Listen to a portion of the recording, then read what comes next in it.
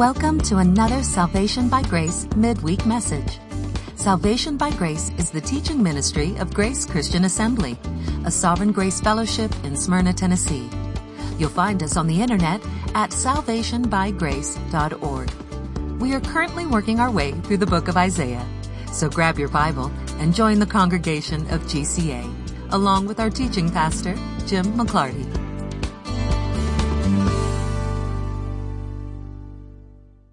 As we have been working our way through the first, now 13 chapters of Isaiah, we have also been developing principles so that we can better understand how Old Testament prophecy works. Tonight we're going to continue building on that platform that we've already built up. But as we do, I'm going to be doing a lot of reminding you of the things that we've already seen, the things that we already know, but that you have to keep in mind in order to understand, like the second half of chapter 13, and then Israel's taunting of Babylon that goes on in Isaiah 14.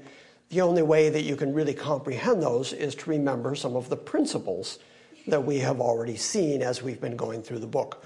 We're also going to be utilizing again some dates that are obvious right in the book and in human history, just so that we can see how genuine these prophecies actually are. It's one of the reasons that the critics of the Bible like to criticize books like Daniel, like Jeremiah, like Isaiah, because there's just no way, short of divine intervention, there's no way that people could know these things and this amount of detail that far ahead. And so part of the way that the critics of the Old Testament have attempted to undermine our confidence in the Old Testament is to try to late date those books and say, well, that prophecy couldn't have happened at the time that they say that they were actually prophesying, because they couldn't have known these things. And yet they do. And tonight we're going to see evidence yet again that Isaiah, and in fact Daniel, and in fact Jeremiah, all talked about prophetically what was going to happen in the Middle East and specifically in Babylon, which actually did genuinely historically happen. It's not even questionable anymore. The only question that's left is, when did they write it? Except that we know when these various prophets lived and when they were prophesying. So the evidence is right in front of us that this is in fact God's word, because it has to be supernatural by the very fact that it prophesies so accurately, and those prophecies predate the actual events, which actually do occur exactly like the Bible said they would. And again, I'm going to stress that no other piece of respected religious literature in the world does that. It is only the Bible that does that. So it's one of the many reasons that we have so much confidence in the Bible and spend so much time studying the Word of God, treating the Bible as it is the Word of God, because the evidences that it is the Word of God are just hard-baked into it. They're just entrenched in it. You can't separate them from it. It's just part and parcel of what the Bible is, that it accurately proves itself by predicting history in advance. And then time and circumstance tell us that the things that it predicted actually happened. So with that bit of introduction, we are diving into the middle of Isaiah 13, which is where we left off. This is the prediction that Babylon is going to fall. Last week I told you that the beginning of this prophecy can be referring, at least partially, to the fall of Babylon that was coming up under Assyria, but that was going to happen just after Isaiah's lifetime. That could have been the prediction. But then as we start reading at verse 17, you're going to see that the prediction opens up beyond that and then says that Babylon is going to fall to the Medes and the Persians, which is a completely different fall than when they fell to the Assyrians.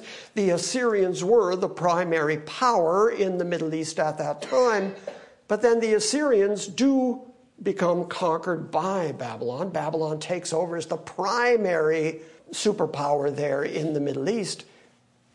and it is considered to be impregnable. It's considered to be unconquerable. And yet God says that they're going to be conquered by the Medes and the Persians. That's very, very specific, that they're going to fall to the Medes. And that prophecy is not only in Isaiah, it's also in Daniel, and it's also in Jeremiah. And we're going to look at all three of them tonight. So those prophets, in succession with each other, still all predate the actual fall of Babylon to the Medes and the Persians. In fact, Daniel is there in Babylon at the moment that that takes place. Daniel serves in Babylon from the time of Nebuchadnezzar all the way through to Belshazzar, and then to the fall of Babylon and the incoming Medes and Persians. And the reason that that particular fall of Babylon is so important is that it is the Medes and the Persians. It is the Persian king who is going to allow the Judahites to go back to Jerusalem, rebuild their city walls, rebuild their temple, and that's all the stuff that we read as we were going through Ezra and Nehemiah. So it is so specific. It's such a moment in time. It is such a cataclysmic moment of proving God's faithfulness to his people, Israel, that all three prophets bring it up. So it's really important. The same way that when we're reading the Gospels, you'll find stories that the three synoptics recite, or that all four of them recite. And we kind of hone in on those, and we say, now this is important because look how often it's brought up. Okay, same thing in the Old Testament. This is important because see how often it is brought up. And then as we get into chapter 14, and we may or may not get there this evening all the way to what I'm about to describe to you, but as we get into chapter 14, there is a teasing, a taunting of the king of Babylon laid out. And in the midst of that taunt, Isaiah, looking prophetically at the fall of Babylon, looks past the king of Babylon and starts speaking not only to the spirit that drives him and refers to him as son of the morning, the proper name is Lucifer, and then describes him as wanting to place his throne in the place of the north, but then also starts speaking of the ultimate Antichrist to come and starts creating ripples and foreshadows of the things that John describes and that Paul describes when the Antichrist will stand in the temple showing himself that he is God. And so all these things are combined in this prophecy from Isaiah.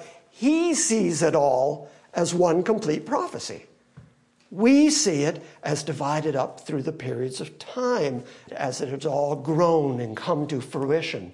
But he saw it all as one big chunk. So he could speak to the king of Babylon, who hadn't yet become the king, who was then going to fall to the Medes and Persians. He could then taunt that king for the way he's been destroyed and how the other kings down in the graves, the other kings of the earth, are going to rise up to meet him and say, now you've become one of us. You're just another dead king. You're nothing. And then speak right past him to Lucifer himself and speak. And in regards to speaking to Lucifer, he then speaks to the ultimate Antichrist to come. And it's all in this one chapter of chapter 14. So it's really fascinating stuff. And I hope that I can do it justice. And we're going to hopefully go through it slow enough that you can see all these pieces, all these elements. Because when you just look at it, it's a bunch of words on a page.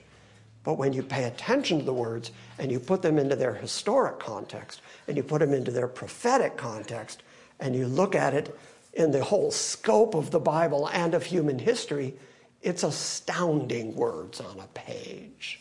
It's words that could only have reached you and me right now because they were God's words. Had they been human words, they would have been misproven by now. They would have fallen apart by now. So my intention is to prove to you the validity of these prophecies. I'm going to start reading in Isaiah just to kind of build up speed toward what we're going to look at tonight. We ended with this last week. Chapter 13, verse 1. These are prophecies about Babylon, the oracle concerning Babylon, which Isaiah the son of Amoz saw. Lift up a standard on a bare hill told you last week that means a bald hill. There are going to be no trees. There's going to be nothing to obscure the view of the standard that God is raising. Lift up a standard on a bare hill. Raise your voice to them. Wave your hand that they may enter the doors of mighty men, nobles. I have commanded my consecrated ones, my separated ones, my distinct ones. I have even called my mighty warriors, my proudly exalting ones, to execute my anger. A sound of tumult on the mountains, like that of many people. The sound of an uproar of kingdoms, of nations gathered together. The Lord of hosts is mustering the army for battle.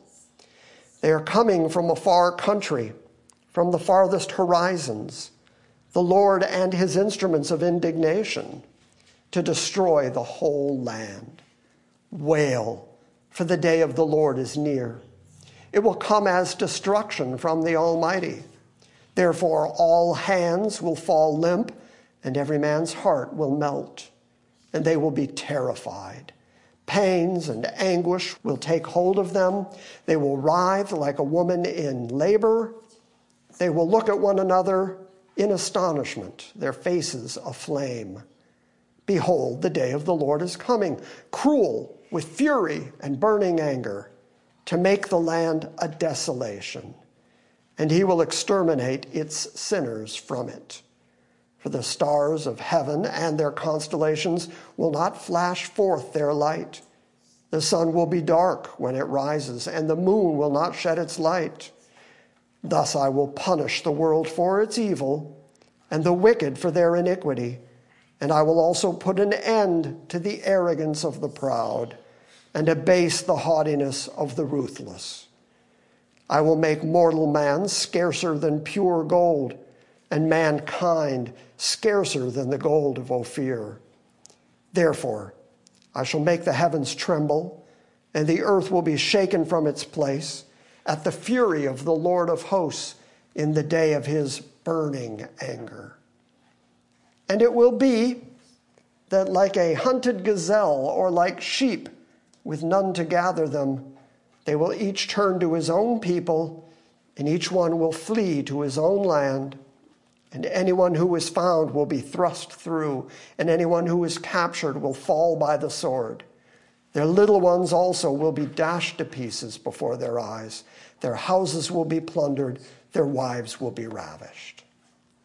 Now we know from Isaiah chapter 6, when he said that in the year that King Uzziah died, I saw God high and lifted up. And that's when God asked the question, who shall we send? He says, here am I, Lord, send me. And then he gains the commission from God. We know then what year King Uzziah died. We know that he died 742 BC. We know that's when the commission happened. We know that that's when Isaiah is talking about. And yet here he is talking about Babylon falling.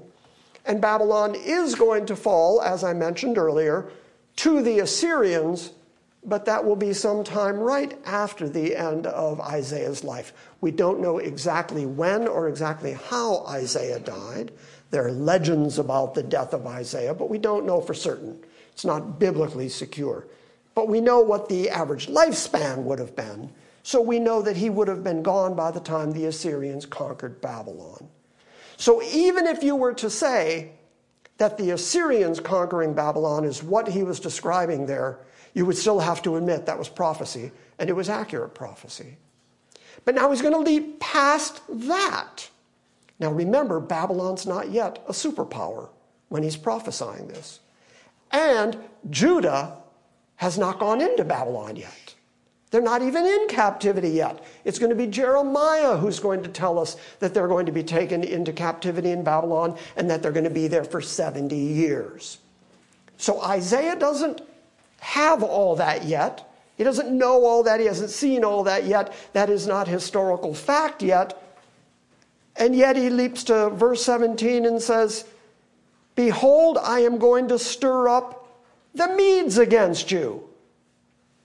It is the Medo-Persian country, the Medo-Persian partnership, the Medo-Persian nations and armies that ultimately do conquer Babylon once Babylon has become the great superpower of the Middle East, and after Judah has already been taken into captivity in Babylon. None of which has occurred when Isaiah said that. And do you see the leap he took? He jumped way forward in time. In fact, the fall of Babylon to the Medo-Persians is in 539 BC. Okay, so now for comparison, his prophesying began in 742 BC. The fall of Babylon to the Medes, 539 BC. That's a couple of hundred years. Isaiah didn't live that long, and yet he foresaw it. Before they were a superpower, before they conquered Jerusalem, before they took the Jews into captivity, before Jeremiah predicts that they're going to be there for 70 years, before any of that, Isaiah says, behold, I'm going to stir up the Medes against you. How astoundingly accurate is that? And how do you explain that perfect summation of Middle Eastern history unless that is the Word of God? I mean, there's no human being who can do that. Behold, I am going to stir up the Medes against you. They will not value silver, nor take pleasure in gold, and their bows will mow down the young men. And they will not even have compassion on the fruit of the womb, and their eyes will not pity children. And Babylon, the beauty of kingdoms. Wait, when he was prophesying, Babylon was not the beauty of kingdoms. Babylon was about to get crushed by Assyria. But later it was going to become great, impregnable, magnificent Babylon. Hadn't happened yet, and here Isaiah predicts it is going to be, at the time that it falls, at the time that the Medo-Persians take it, it is going to be the primary city there in the Middle East. It's going to be the beauty of kingdoms. It is the glory of the Chaldeans' pride. And it will be as when God overthrew Sodom and Gomorrah. Okay, so he's predicting a whole lot of things here. He's predicting they're going to become this great, magnificent city that is going to be the pride of the Chaldean people. It's going to be the pride of all the Middle Eastern folk in that area. They're going to be so proud of their wonderful city. Except that between when Isaiah is talking and writing and when they become that magnificent city, they're also going to be crushed by the Assyrians. And then they're going to rise back up. They're going to gain their strength, and they're going to crush the Assyrians. And then they are going to move into that vacuum and become the chief store of power right there in the Middle East. And then they're finally going to conquer Jerusalem, which even the Assyrians hadn't been able to do because God would not let the Assyrians do that. They got as far as Nob. They got 2 miles away from Jerusalem. God sends an angel, kills 185,000 in a night, and turns the king of Assyria back to Nineveh where he came from. So then how is it that the Babylonians managed to conquer? Well, it's because that was God's plan. He wasn't going to let the Assyrians do it, but he always intended that the Babylonians would do it. But not only did he prophesy, we're going to look at it in a minute, that through Jeremiah he prophesies that they are going to conquer Jerusalem and take them captive, but in the midst of prophesying that, he too says it's the Medo-Persians who are then going to come in and conquer you. And then Isaiah is going to pick it up many chapters from now and name Cyrus by name at least 150 years in advance and say that Cyrus is the king who's going to grow up and let the Jews go back to Jerusalem to rebuild their temple and rebuild their wall. That's all prophetic. And yet, we can go back and look at human history, and it happened. There's no question that Babylon became great and mighty Babylon. We all know that because as recently as Saddam Hussein, he struck coins that had on one side the picture of Nebuchadnezzar and his face superimposed over each other, and on the back pictures of Babylon and the hanging gardens and stuff, because he wanted to rebuild Babylon to its former glory. He never did it. Why? Because the Bible says it's never going to be rebuilt that way again. But even when people on the planet to this very day attempted to do it, God still faithfully wouldn't allow it to be done. So the prophecies that we're reading here in Isaiah, Jeremiah, Daniel, the stuff we're going to look at tonight, is still current today. People are still fighting over there in the Middle East. And part of the central idea of it is Babylon, rebuilding Babylon and the power structure of Babylon, because once upon a time it had influence over the whole rest of the known world, which is why John in the book of Revelation would pick up the image of Babylon and say that Babylon has influenced all the kings of the planet. That's 92, 96 AD. And that casts it out in the future for us. So this whole Babylon thing is very central to our biblical understanding, especially because it proves the prophetic nature of the Bible, that unique prophetic nature of the Bible that just nobody else could do. Have I hammered away at the details enough? I just want you to understand that when Isaiah is writing this, none of it has happened. And he's predicting big stuff. He's predicting that Babylon, which is about to get crushed, is going to become the pride of the Chaldeans. And then it's going to fall. And it's exactly the Medo-Persians that are going to take it down. And that's impregnable, unconquerable Babylon. And they're going to be taken down by the Medes and the Persians. And so Isaiah has said things here that, if they don't come true, prove that he's a false prophet and the Bible can't be trusted. But they are also things that you can just go look at Middle Eastern history and you will find that Babylon did in fact become great and powerful Babylon, and that it did fall to the Medes and the Persians, and you can't get away from that. And the same way that Daniel predicts that the Medes and Persians are going to fall to Alexander the Great, that's what happened. Inexplicably. A word I suddenly couldn't say. Inexplicably, that's exactly what happened, which means this is either the word of God or God got really lucky. He just counted on people for hundreds of years to just cooperate. Or he exercised his almighty power to make sure the things that he had already said absolutely came true, because after all, he's the Almighty and he can do whatever he wants on his planet. Okay, so I've mentioned a couple times here Jeremiah. Turn to Jeremiah 51, if you would.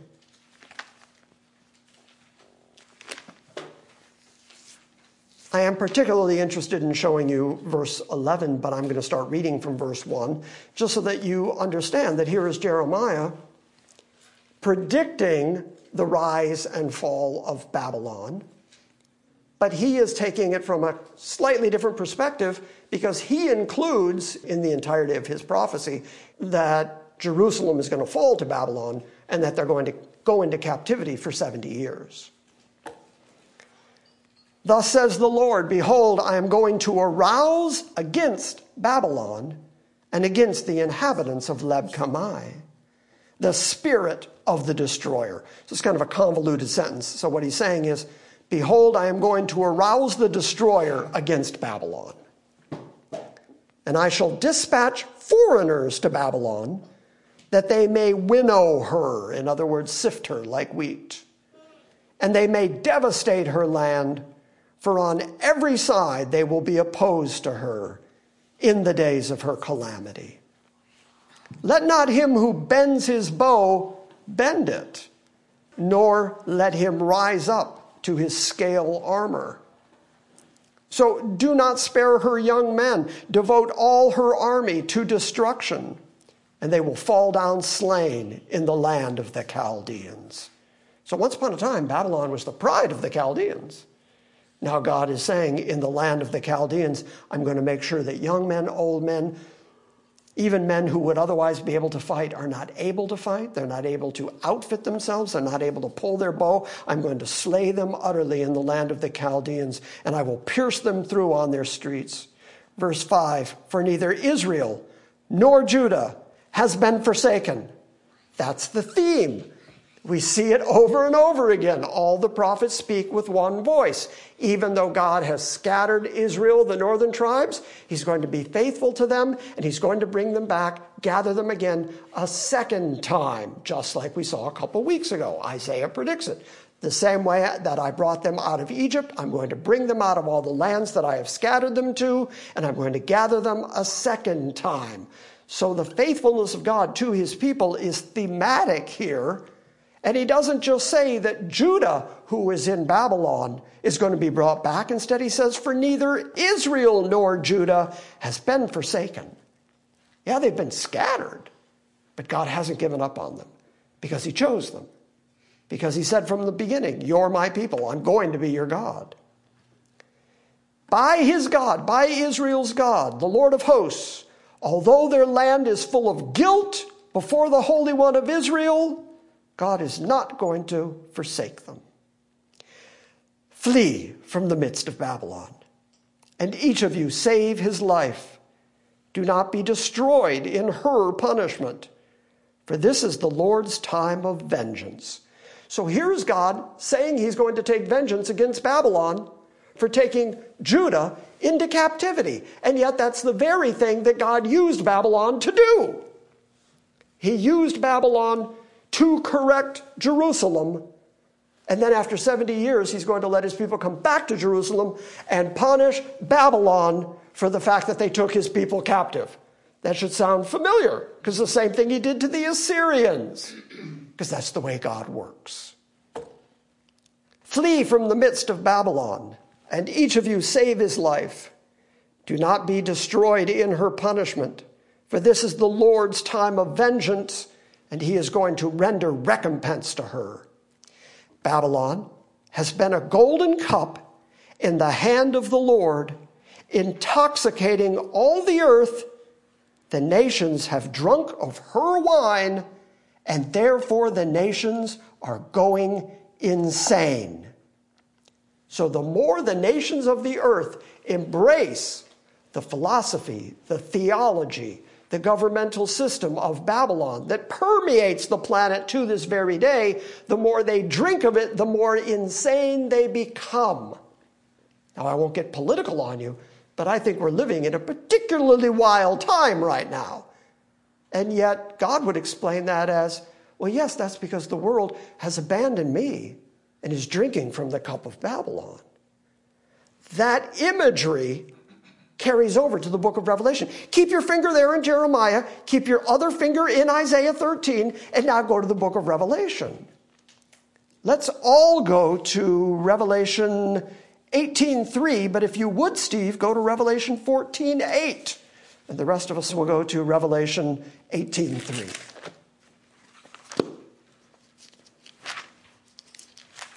Revelation 18:3. For everybody but Steve. In fact, why don't you read that for us, Steve, because it's going to describe the same imagery we just heard from Jeremiah. Another angel, a second, followed, saying, Fallen, fallen is Babylon the Great, she who made all nations drink the wine of the passion of her sexual immorality. She made all nations drink of her sexual immorality. Jeremiah said, Babylon has been a golden cup in the hand of the Lord, intoxicating all the earth. The nations have drunk of her wine, and therefore the nations are going mad, or going insane.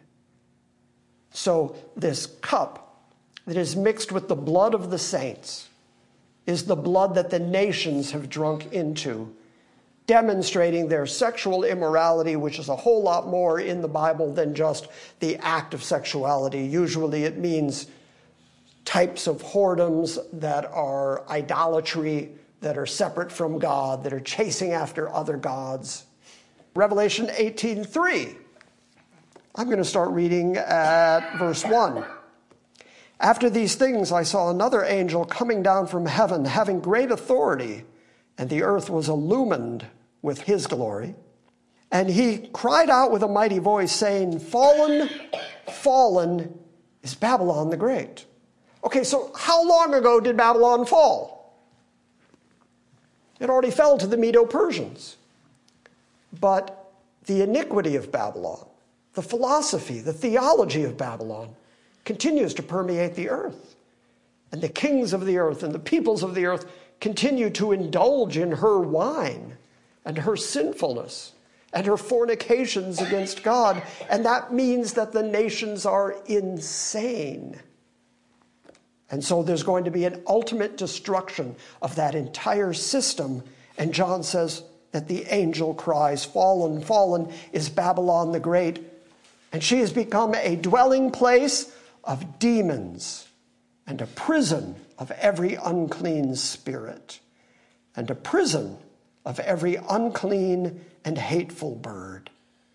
For all the nations have drunk of the wine of her passion, of her immorality, and the kings of the earth have committed acts of immorality with her.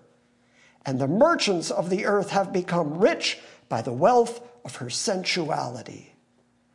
And I heard another voice from heaven saying, "Come out of her, my people." It's exactly what Isaiah said.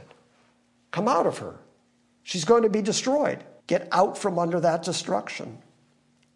Come out from her, my people, that you may not participate in her sins and that you may not receive of her plagues, for her sins have piled up as high as the heavens, and God has remembered her iniquities. Pay her back, even as she has paid, and give back to her double according to her deeds. In the cup which she has mix twice as much for her. To the degree that she glorified herself and lived sensuously, to the same degree give her torment and mourning. For she says in her heart, "I sit as a queen, and I am not a widow, and I will not see sadness or mourning." For this reason, in one day her plagues will come, pestilence and mourning and famine, and she will be burned up with fire, for the Lord God who judges her is strong. And the kings of the earth who committed acts of immorality and lived sensuously with her will weep and lament over her when they see the smoke of her burning, standing in the distance because of the fear of her torment, saying, "Woe, woe to the great city Babylon, the strong city, for in 1 hour your judgment has come."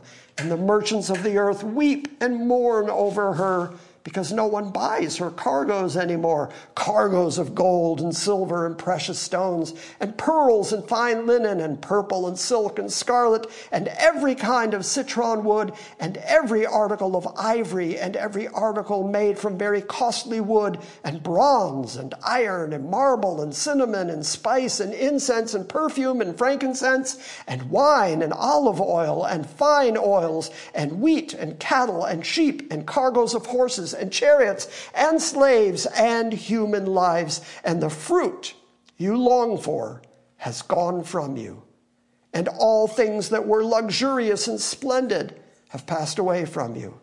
And men will no longer find them. The merchants of those things who became rich by her, by Babylon, will stand at a distance because of the fear of her torment, weeping and mourning and saying, "Woe, woe, the great city, she who was clothed in fine linen and purple and scarlet and adorned with gold and precious stones and pearls, for in 1 hour such great wealth has been laid waste." And every shipmaster and every passenger and every sailor and as many as make their living by the sea stood at a distance, and they were crying out as they saw the smoke of her burning, saying, "What city is like this great city?" They threw dust on their heads, and they were crying, weeping and mourning, "Woe, woe, woe to the great city, in which all who had ships at sea became rich by her wealth, for in 1 hour she has been laid waste. Rejoice over her, O heaven. The kings of the earth, the merchants of the earth are wailing, tormented at the destruction of all the riches, the power, the might that was accumulated through Babylon, that great city, and the system that arose from it. And when the economy of the earth is utterly destroyed, human beings are going to cry out woefully at the destruction of all their luxury and all their wealth. But verse 20 gives you the opposite reaction from heaven. Rejoice over her, O heaven, and you saints and apostles and prophets, because God has pronounced judgment for you against her. So whatever Babylon is, the city itself, the culture that grew out of the city, the many gods that came out of that city that are still recognized and celebrated on planet Earth today, just under different names, but that same Babylonian mystery religion still exists on the planet. We're about to celebrate some of those holidays. And as that is continuing on the planet, people think that they're fine. People think we're wealthy. People think we've made a lot of money. We've made great commerce. We're comfortable. We've got luxury now. God is going to crush that system. And when he destroys that system and destroys Babylon, all the saints, all the apostles, all the prophets are going to be rejoicing because God has finally pronounced judgment against her on behalf of the saints. Why? Because we're in the world and not of it. We're not part of that system. We're supposed to be separate from that system, and that is the very system that is trying to suppress us in unrighteousness. When God ultimately destroys it on behalf of his people, we're going to be in heaven celebrating. Okay, that was an addendum to Jeremiah. Go back to Jeremiah. Starting at verse 6 again. Flee from the midst of Babylon, and each of you save his life. Do not be destroyed in her punishment, for this is the Lord's time of vengeance, and he is going to render recompense to her. Babylon has been a golden cup in the hand of the Lord, intoxicating the earth. I wanted to get back to that phrase because you'll notice that God takes credit for the cup that ultimately causes the indignation against the Babylonian world, the world that has rejected God in favor of luxury and in favor of riches, in favor of wealth. And yet it is God himself who has used Babylon as a golden cup in his own hand. So he is so sovereign that he's even responsible for judging the system that he allowed to exist. That cup in the hand of the Lord is intoxicating all the earth, as Steve read and as we read from Revelation. Intoxicating all the earth. The nations have drunk her wine. Therefore, the nations are going insane. Suddenly, Babylon has fallen and been broken. Wail over her. Bring balm for her pain. Perhaps she may be healed. We applied healing to Babylon, but she was not healed. No, of course not. You can't heal what God has made sick, what God has broken. So God here is mocking the kings of the earth and the mighty people of the earth and saying, oh, sure, go try to heal that. Go try to fix it. The most recent attempt at that was the attempt to rebuild Babylon and rebuild the Hanging Gardens. And none of that could happen because God himself said, you could try it, but she can't be healed. We applied healing to Babylon, but she has not been healed. Forsake her and let us each go to his own country. For her judgment has been reaching to heaven, and it towers up to the very skies. The Lord has brought about our vindication. Come, let us recount or review it. Let us think about it and talk about it in Zion. Let us go home, and then we'll talk about the work that the Lord our God has done.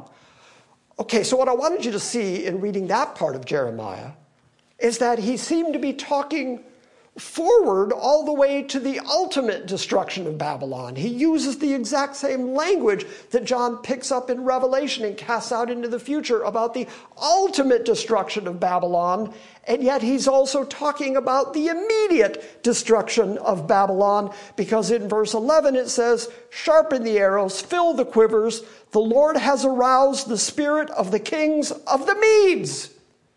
So he's talking about the destruction of Babylon through the Medo-Persians, and as he's describing it, he leapt forward to that cup that the Lord has in the hand of Babylon, with which all the kings of the earth have been drunk, and the whole world has gone insane and mad over it. John talks about it. He wasn't just reciting it or making commentary on it. He recites it the same way Jeremiah recited it, because this is still the system that exists on the planet, which God is ultimately going to destroy. So I just want you to see again the way the prophets work. As they're talking about something in their immediate future, in the next couple of 100 years, they also leap forward to the ultimate end of everything. You got all that? Yep. I know I just crammed a whole lot of stuff in there. Did I lose anybody? I will take that as a no. Sharpen the arrows, fill the quivers. The Lord has aroused the spirit of the kings of the Medes because his purpose is to destroy Babylon.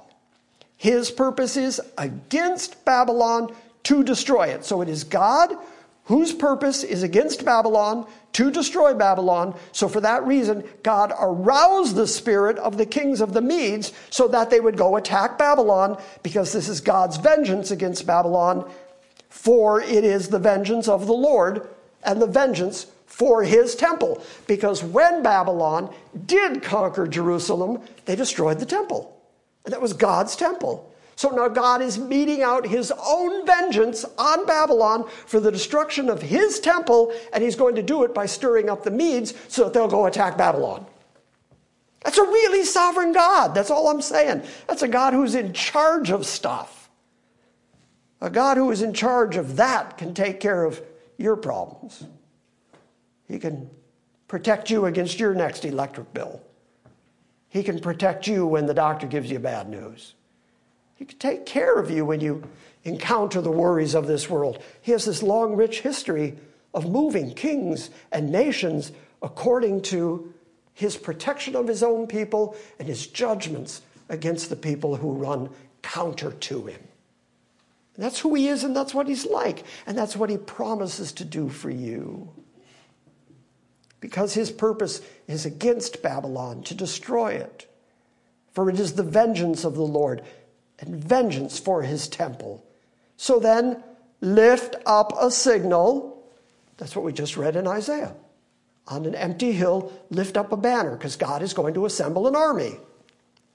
Lift up the signal against the walls of Babylon. Post a strong guard. Station sentries. Place men in ambush. For the Lord has both purposed it and performed it. Past tense. It hasn't happened yet. But with God, once he says he's doing it, that's done. That's a done deal. He's going to accomplish it. He has performed it. What he has spoken concerning the inhabitants of Babylon is what he has both purposed and will perform. Okay, so now knowing all that, go to the book of Daniel. Go to Daniel chapter 5. After Jeremiah, you'll go through Ezekiel, and that'll get you to Daniel.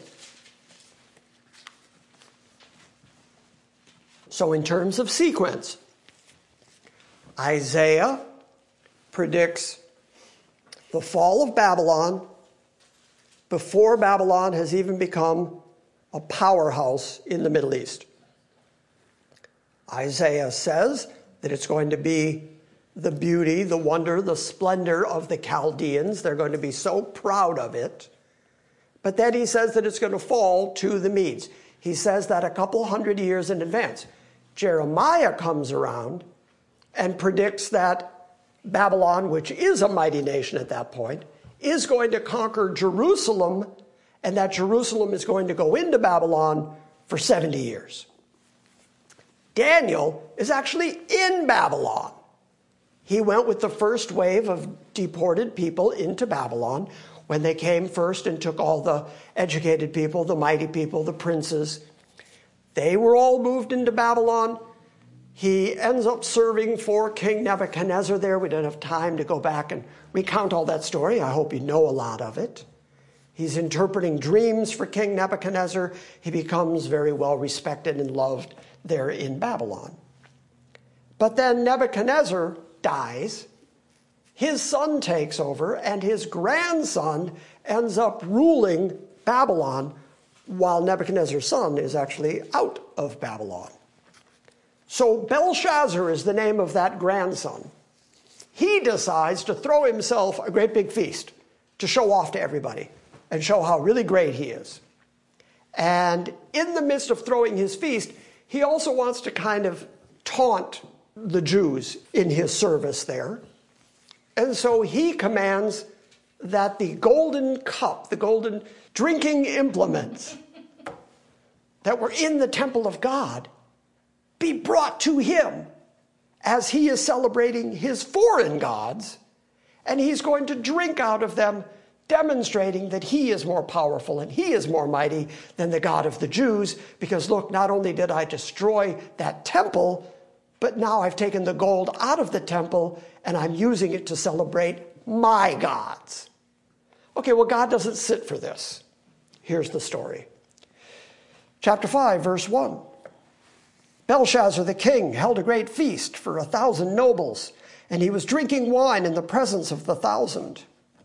And Belshazzar tasted the wine, and he gave orders to bring the gold and the silver vessels which Nebuchadnezzar his father had taken out of the temple which was in Jerusalem, in order that the kings and his nobles and his wives and his concubines might all drink from them.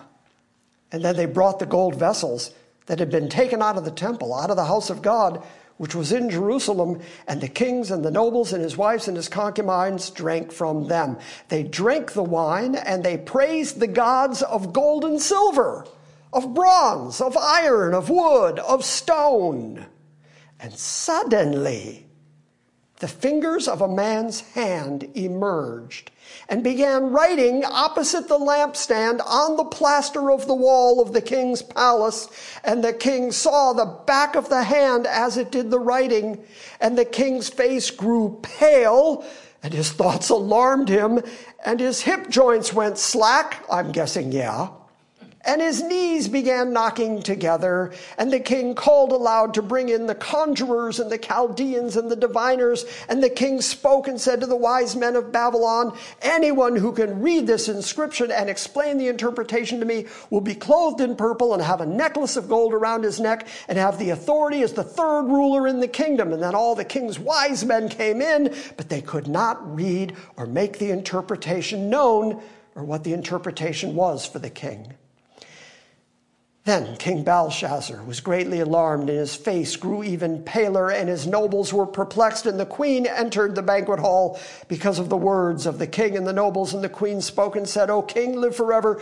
Do not let your thoughts alarm you or your face be pale, for there is a man in your kingdom in whom is the spirit of the holy gods.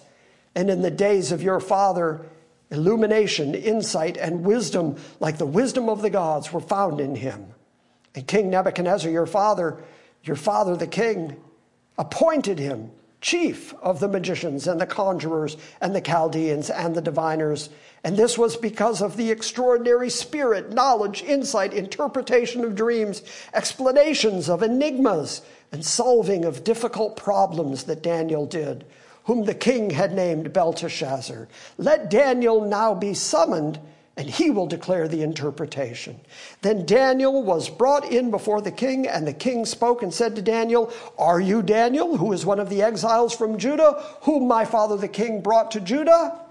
Now I have heard about you, that you have the spirit of the gods in you, and that illumination, insight, and extraordinary wisdom have been found in you. Just now the wise men and the conjurers were brought in before me, so that they might read this inscription and make the interpretation known to me, but they could not declare the interpretation of the message. But I personally have heard about you, that you are able to give interpretations and solve difficult problems. Now, if you are able to read the inscription and make its interpretation known, you will be clothed with purple and wear a necklace of gold around your neck, and you will have authority as the third ruler in the kingdom. Then Daniel answered and said to the king, Keep your gifts for yourself, or give your rewards to someone else. However, I will read the inscription to the king, and I will make the interpretation known. O king, the Most High God granted sovereignty, grandeur, glory, and majesty to Nebuchadnezzar, your father. And because of the grandeur which he bestowed on him, all peoples, nations, and men of every language feared and trembled before him. Whomever he wished, he killed, and whomever he wished, he spared alive, and whomever he wished, he elevated, and whomever he wished, he humbled. But when his heart was lifted up, and his spirit became so proud that he behaved arrogantly, he was disposed of his royal throne, and his glory was taken away from him. And he was also driven away from mankind, and his heart was made like that of a beast, and his dwelling place was with wild donkeys. He was given grass to eat like cattle, and his body was drenched with the dew of heaven until he recognized that the Most High God is ruler over the realm of mankind and that he sets over it whoever he wishes. Yet you, his son, Belshazzar, have not humbled your heart, even though you knew all this. But you have exalted yourself against the Lord of heaven, and they have brought you the vessels of his house before you. And you and your nobles and your wives and your concubines and you began drinking wine out of them. And you have praised the gods of silver and gold and bronze and iron and wood and stone, which do not see, they do not hear, they do not understand, but the God in whose hands are your life, breath, and your ways, him you have not glorified. Then this hand was sent from him, and this inscription was written out. Now this is the inscription that was written, Mene, Mene, Tekel, Upharsin. And this is the interpretation of the message. Mene, God has numbered your kingdom, and he has put an end to it. Tekel, you have been weighed on the scales and have been found deficient. Perez, your kingdom has been divided and given over to the Medes and the Persians. That's why we read that whole story. Here Daniel says, it's the Medes and the Persians. By the way, Belshazzar then gave orders. They clothed Daniel with purple. They put a necklace of gold around his neck. They issued a proclamation concerning that he now had authority as the third ruler in the kingdom. That same night, Belshazzar, the Chaldean king, was slain, so Darius the Mede received the kingdom at about the age of 62. That very night, while the hand was writing, while Belshazzar and his feast were drinking out of the golden cups that belonged to God, that had been consecrated to God, that were set aside as holy to God, as they were drinking to their gods out of those cups, the Medo-Persians were outside the walls, unbeknownst to them, blocking up the branch of the river Euphrates that went under the wall to bring water into all of Babylon so that they could seal up their whole city and still have an ample water supply.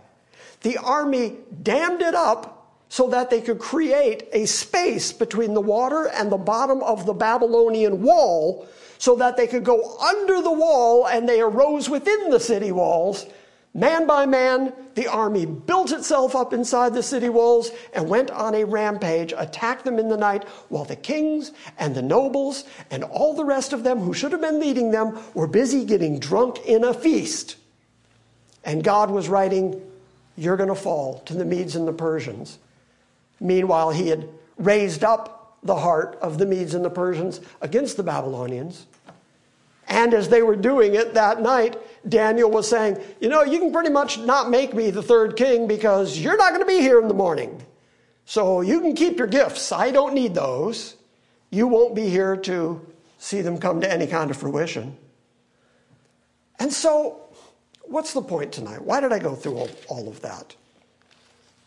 Daniel, Jeremiah, Isaiah, even reaching out into Revelation, all talk about the fall of Babylon.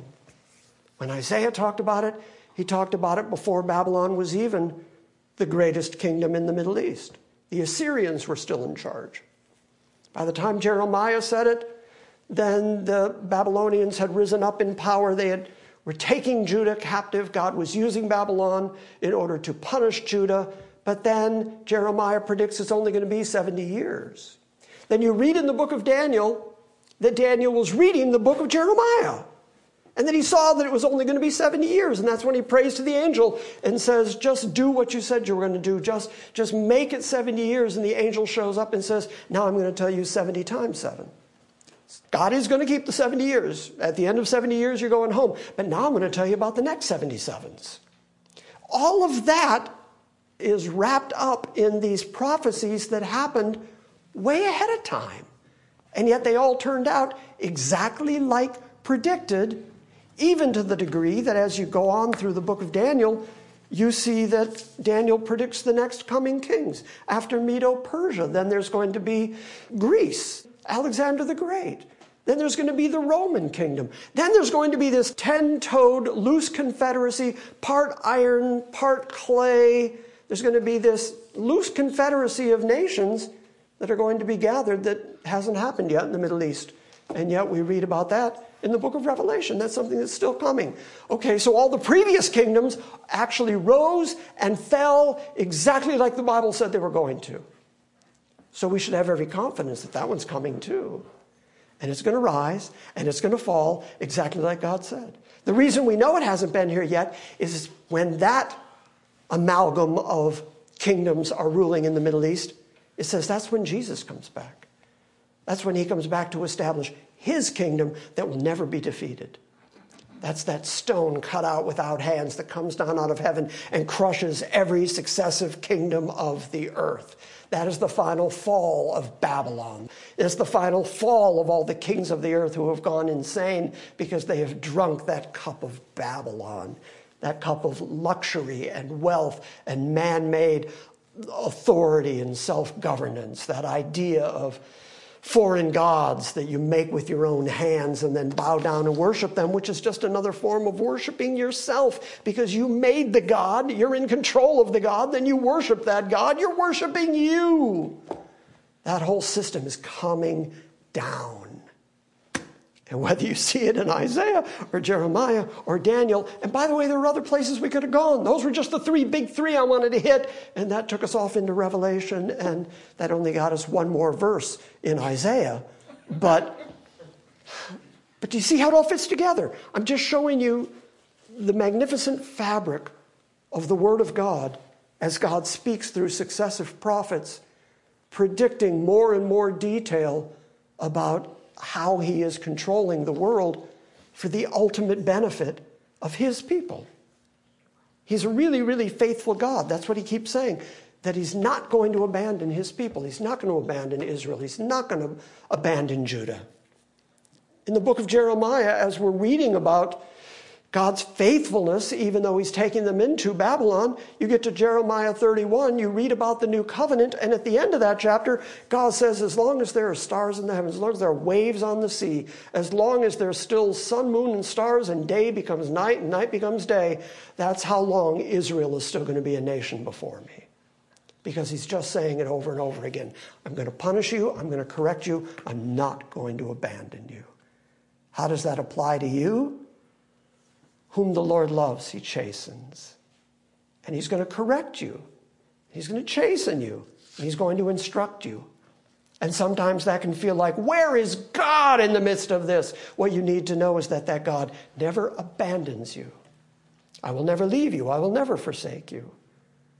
And yet, he will correct you over the course of this lifetime because the same God who is in utter control of all human history and will bring it to the very culmination that he has described is the same God who is making sure that you don't get lost between here and your home as you're headed toward it. You got it? Got it. I just want you to get that big picture tonight of how sovereign we say God is, how sovereign the Bible says God is. And if he's in that kind of control and he says, I got you, he's got you. All right? Amen. Amen. All right. Hope I didn't lose anybody in the midst of all those details. See these notes right here? Didn't even get to them. Got a long way to go still. Didn't get to them. We didn't even make it to chapter 14. I thought we'd get midway through chapter 14. I was hopeful. All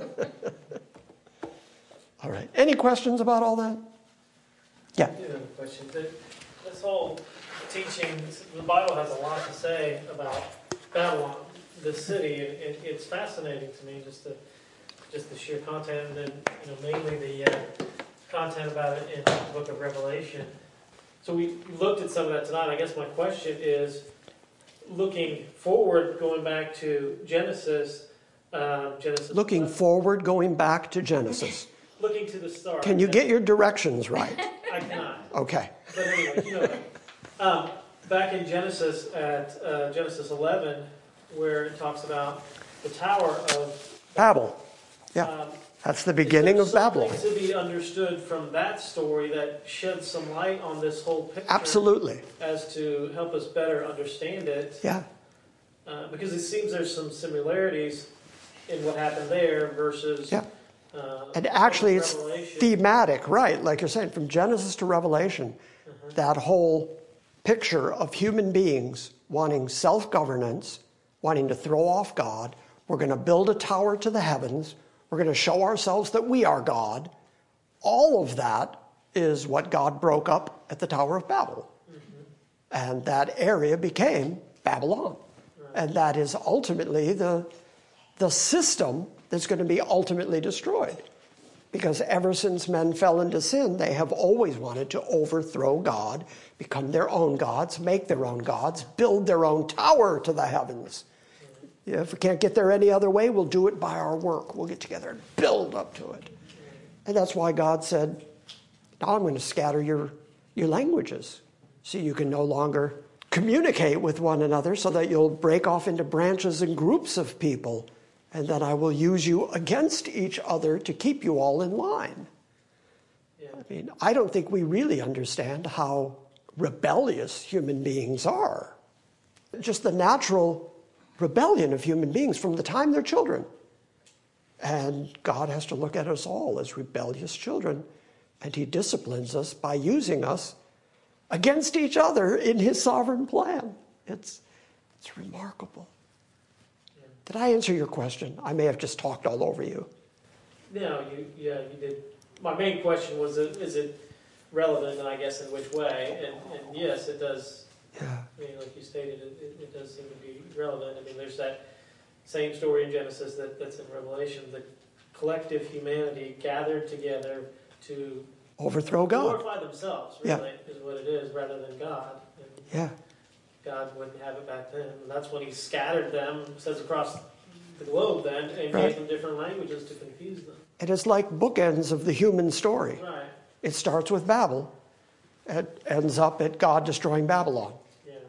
And so even though there is the place of Babel and there is the city of Babylon, Babylon has been uninhabited ever since God said, that's it, nobody gets to inhabit you anymore.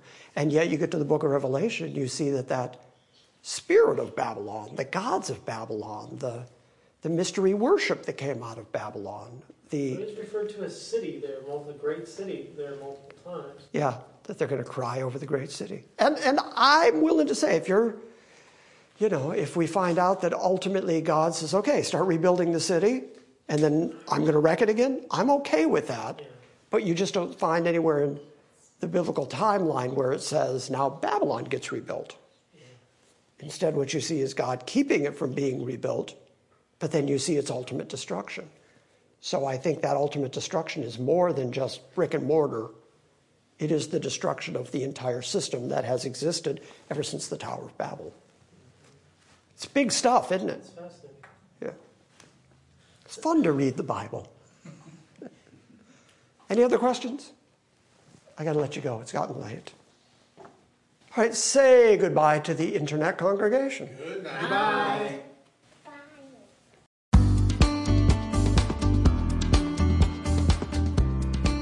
Thank you for listening to this week's Salvation by Grace message. We encourage you to visit our website at salvationbygrace.org, and we invite you to join us next time when we gather around the Word and study the sovereign grace of God.